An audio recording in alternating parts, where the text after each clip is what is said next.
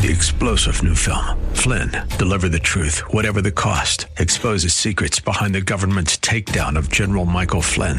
Flynn knew what the intel world had been up to. He ordered the first audit of the use of contractors. This set off alarm bells. He told the truth. He was the most dangerous person for Donald Trump to hire. They had to get rid of Flynn. Flynn, deliver the truth, whatever the cost. Available now. Watch it today. Go to salemnow.com. salemnow.com.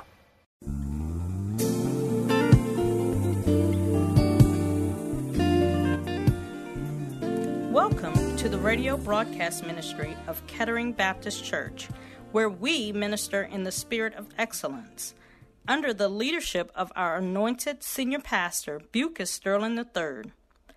Please stay tuned at the end of this broadcast for information on how to obtain a copy of today's message in its entirety. And now, stay tuned for the conclusion of last week's message. We hung our harps upon the willows in the midst of it. For there those who carried us away captive asked of us a song. As a means of tormenting them, as a means of discrediting their God, whom they had trusted in and whom they had exalted as the God above all gods. Their enemies tormented them by saying, sing to your God those songs that you used to sing. Sing about how great he is while you're now in our control. How our God has conquered you and your God. Sing a song for us. They're being tormented. They're being poked fun at. And as they are wrestling with their feelings, as they're there wrestling with their emotions, as they're there wrestling with the hurt and the pain and the loss of all that they once had, they hang up their instruments. That's what it says. They hung up their harps. They hung them on the willows and the reeds, and in the midst of the river, and it was there that they said, sing us a song. The very people who had plundered us requested us to be happy. The very people who had made things bad said, sing us a song and be joyful. Let's see you be joyful. Matter of fact, it's like kicking someone when they're down.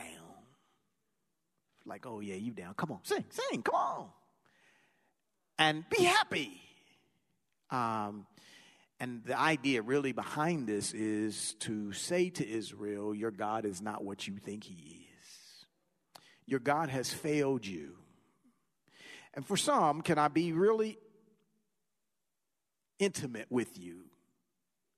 You might feel God has failed you too, because he didn't keep that loved one, because he didn't keep that job situation, because things are changing so rapidly and it seems out of control, and it seems like the enemy has control of everything. But let me let you know, God's not asleep. He has not lost control. He is still very much in control. He very much is. And this Israel, after they remembered Zion and wept, verse number 2, in essence, says they resigned their instruments and their will to worship. They resigned their instruments. They I almost want to say they quit, but they didn't quite quit. They put their instruments away and basically said, we ain't singing. Watch this. As I looked in this, because this river worship, the psalmist says they retired the instruments of worship. What they used that helped them lift up worship to God, their harps, their instruments, they put them on the reeds of the sea, and the river Euphrates was known for having multiple reeds, and so reeds were everywhere. These willows were everywhere, and so they used the willows, or the reeds, if you will, to hang their harps on as a visible indicator that we are not going to sing. Okay, it was. Watch this. I was thinking through this, and I'm thinking now. why don't they put their instruments on the ground or hide them in the willows? Stay here. And the reason is because they're not trying to hide their challenge to worship. In other words, they wanted to be openly and visibly known to their enemy that I resign, I quit. We're not going to worship. We can't do it. We give up. We surrender. The pressure is too much. The victory is yours. You win. We quit. And we're not going to worship. So they hang their instruments, their harps, they hang on these reeds as they're being poked at and provoked to sing. They asked us a song.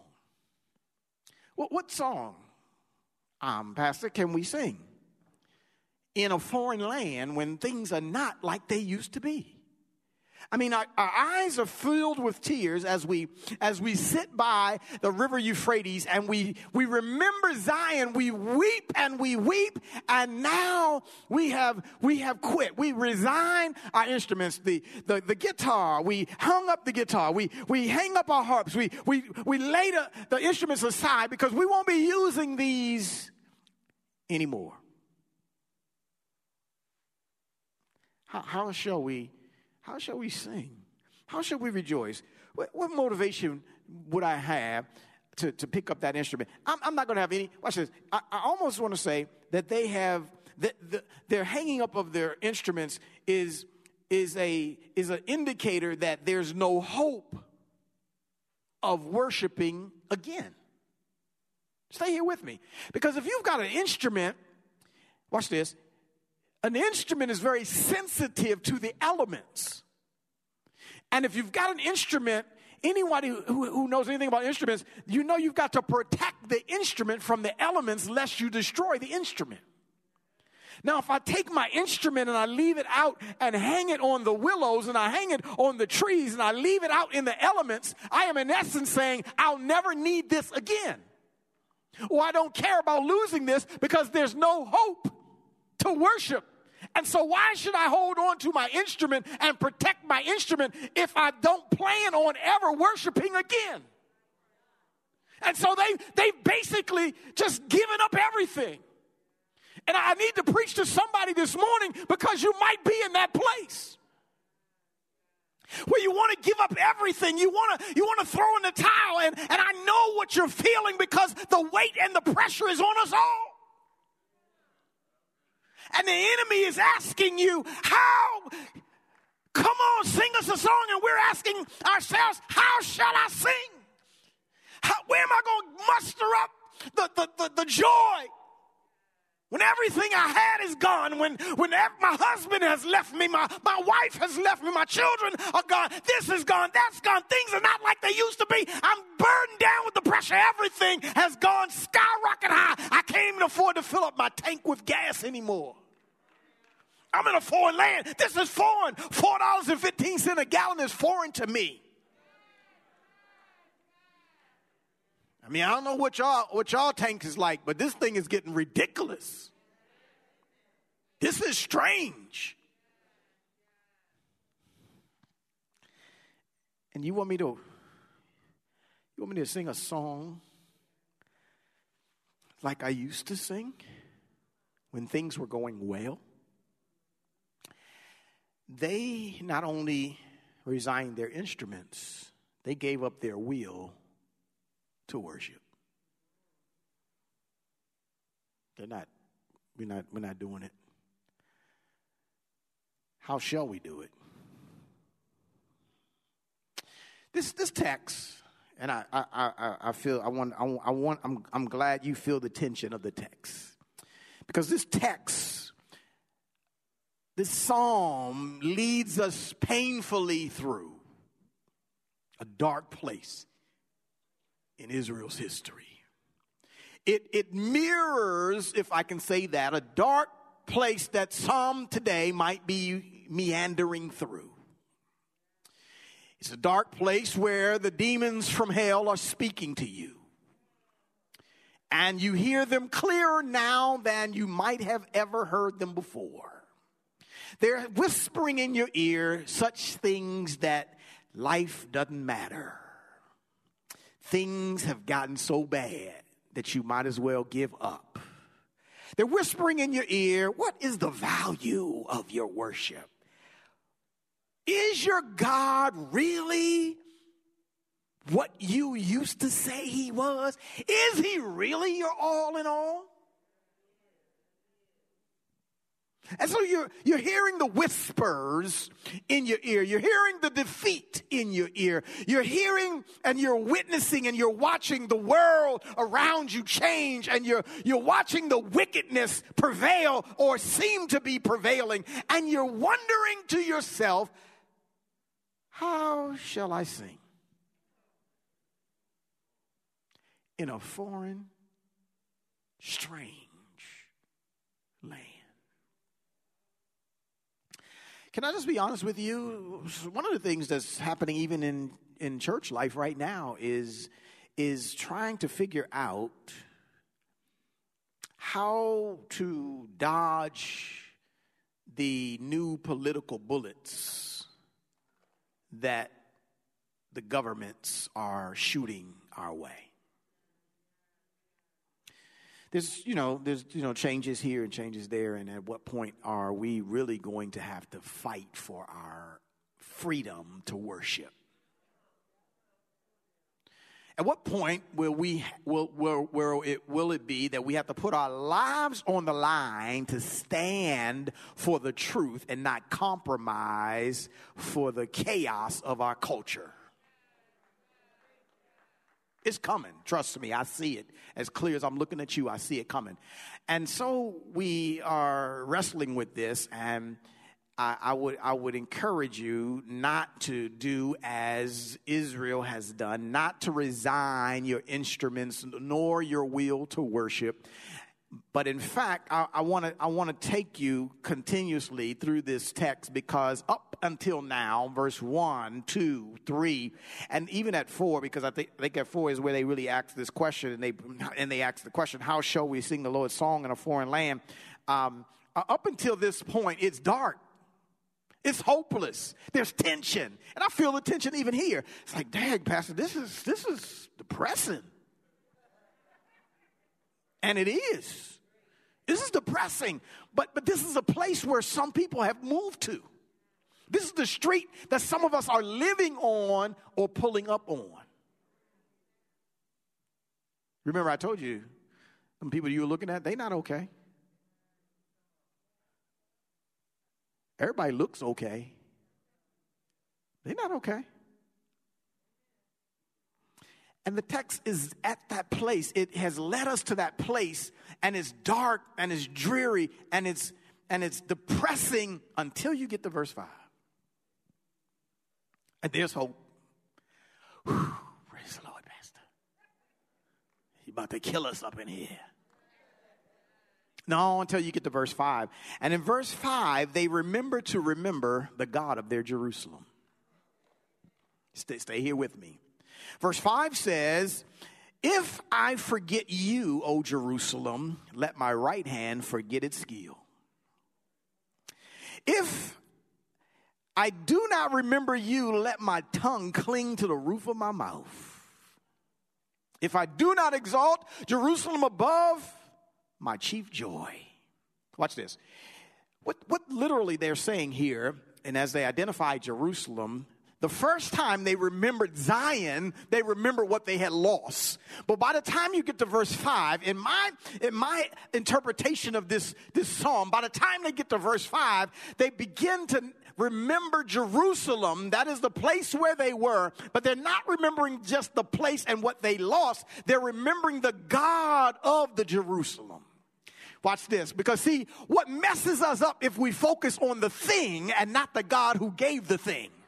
See, I can ruin everybody's worship if I take your stuff away. If your worship is based on your stuff, you can't worship.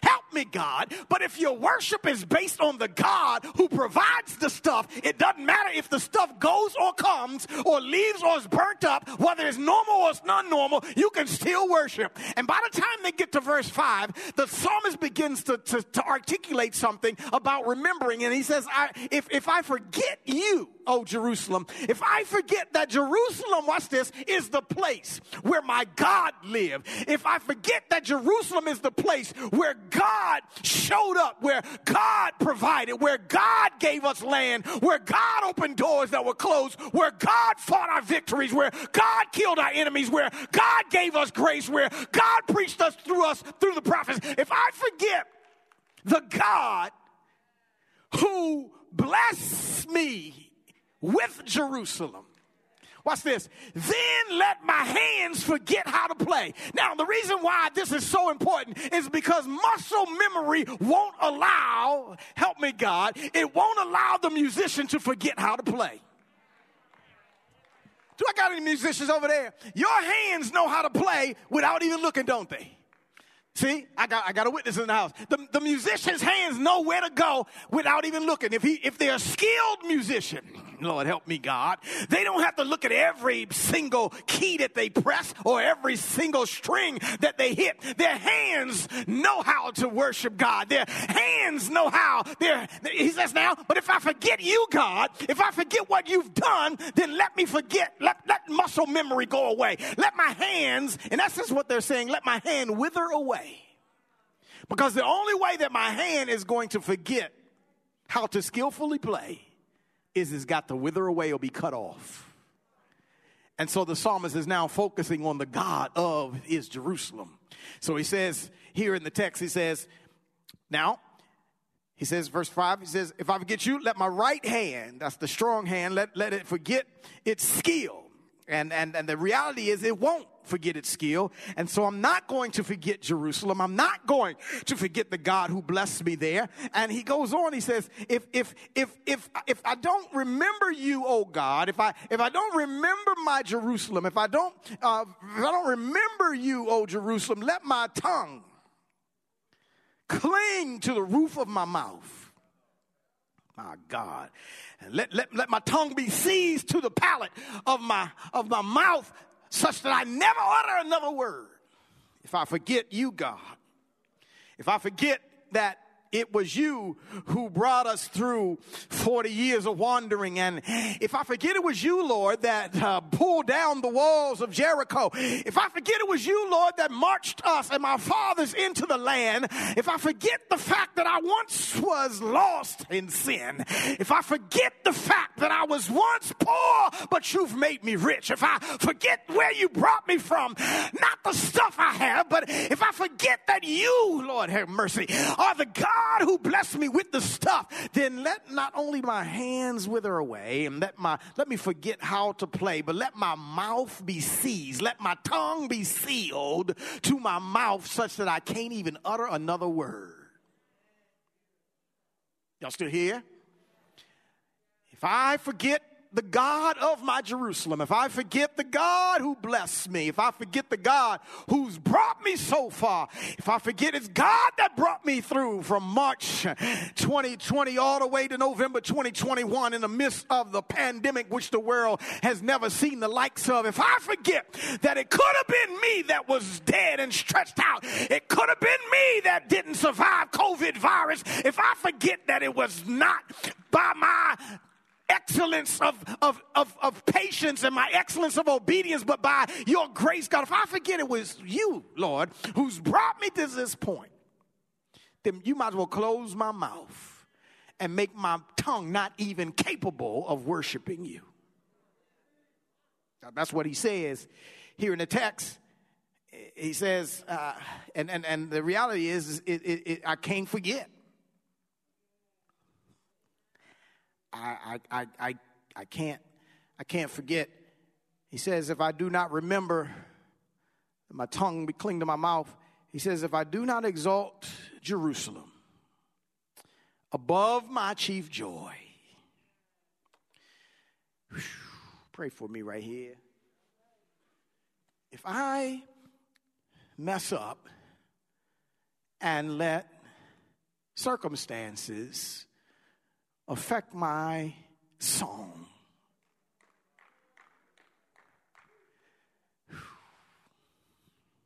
if I let stuff overshadow my joy,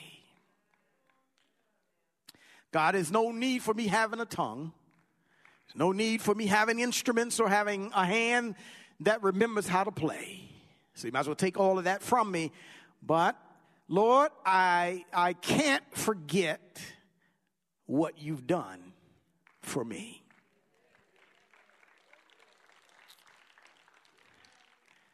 I can't forget the time I spent with my loved one before you took them home. I can't forget the Thanksgivings and the Christmases that we had, and it was joyous, and it wasn't because we were rich. No, it was because of you, God.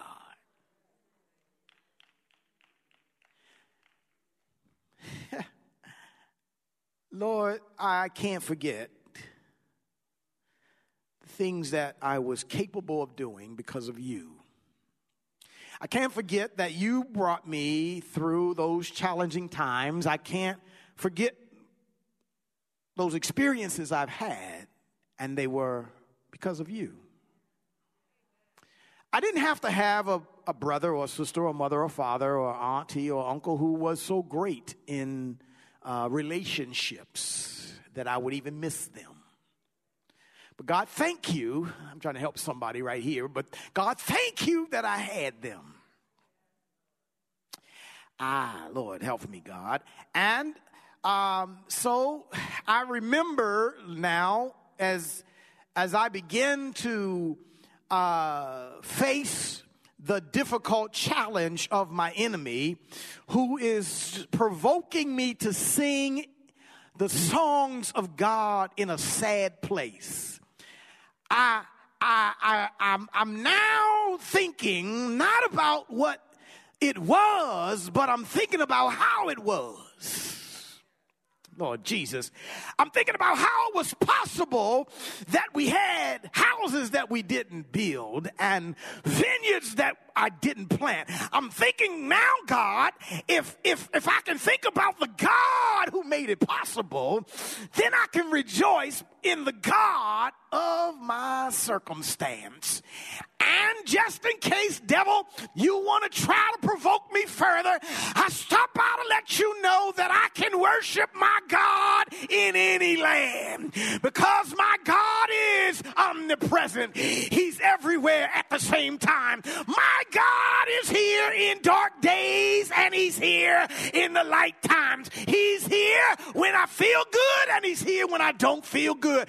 Devil, I stop by to let you know you're not going to cause me to hang up my harp. You're not going to cause me to close up my mouth. You're not going to cause me to stop giving glory to my God. Yes, now I figured it out. How shall I sing about my God in a foreign land? I'll sing, and I can do it when I think of the goodness of God. When I think of all that he's brought me through. When I think of all that he's done to make it possible that I shall be called his child. When I think back on Calvary, Lord, help me, God, even when he died on that cross with me on his mind, for that reason, if no other, I can worship him in a foreign land. Praise the Lord. You have been listening to the radio broadcast ministries of Kettering Baptist Church under the leadership of Senior Pastor Bucus Sterling III, where we minister in the spirit of excellence. We pray that you have been richly blessed by today's message. Financial contributions in support of this ministry are welcome. We thank you in advance for uniting with us in kingdom building. For a copy of this sermon on CD or to hear this message again on the web, please visit our website at ketteringministries.org and remember to reference the title and broadcast date. We hope that you have enjoyed our journey together. And we invite you to join us for one of our Spirit-filled worship services, Sundays at 8 a.m. or 11 a.m. at the Legacy Center, located at 6909 Crane Highway, Upper Marlboro, Maryland. For additional information, go to our website at ketteringministries.org or contact our church office at 301-627-9500. Please join us again as Senior Pastor Bucas Sterling III and the Kettering Baptist Church family minister in the spirit of excellence. 3-star General Michael J. Flynn, head of the Pentagon Intelligence Agency, knew all the government's dirty secrets. He was one of the most respected generals in the military. Flynn knew what the intel world had been up to. He understood its funding. He ordered the first audit of the use of contractors. This set off alarm bells. The explosive new documentary, Flynn, Deliver the Truth, Whatever the Cost, uncovers the facts behind this scandal. Flynn told the truth. He was the most dangerous person for Donald Trump to hire. I find out the worst enemy that I'm going to face in my life is right here in America. They took my assessment and they wanted me to change it. And I was like, I'm not changing it. They had to get rid of Flynn. With in-depth interviews, archival footage, and never-before-seen personal records of the man behind the headlines. I just felt like I was drowning. Flynn, Deliver the Truth, Whatever the Cost. Available now. Watch it today. Go to salemnow.com. salemnow.com.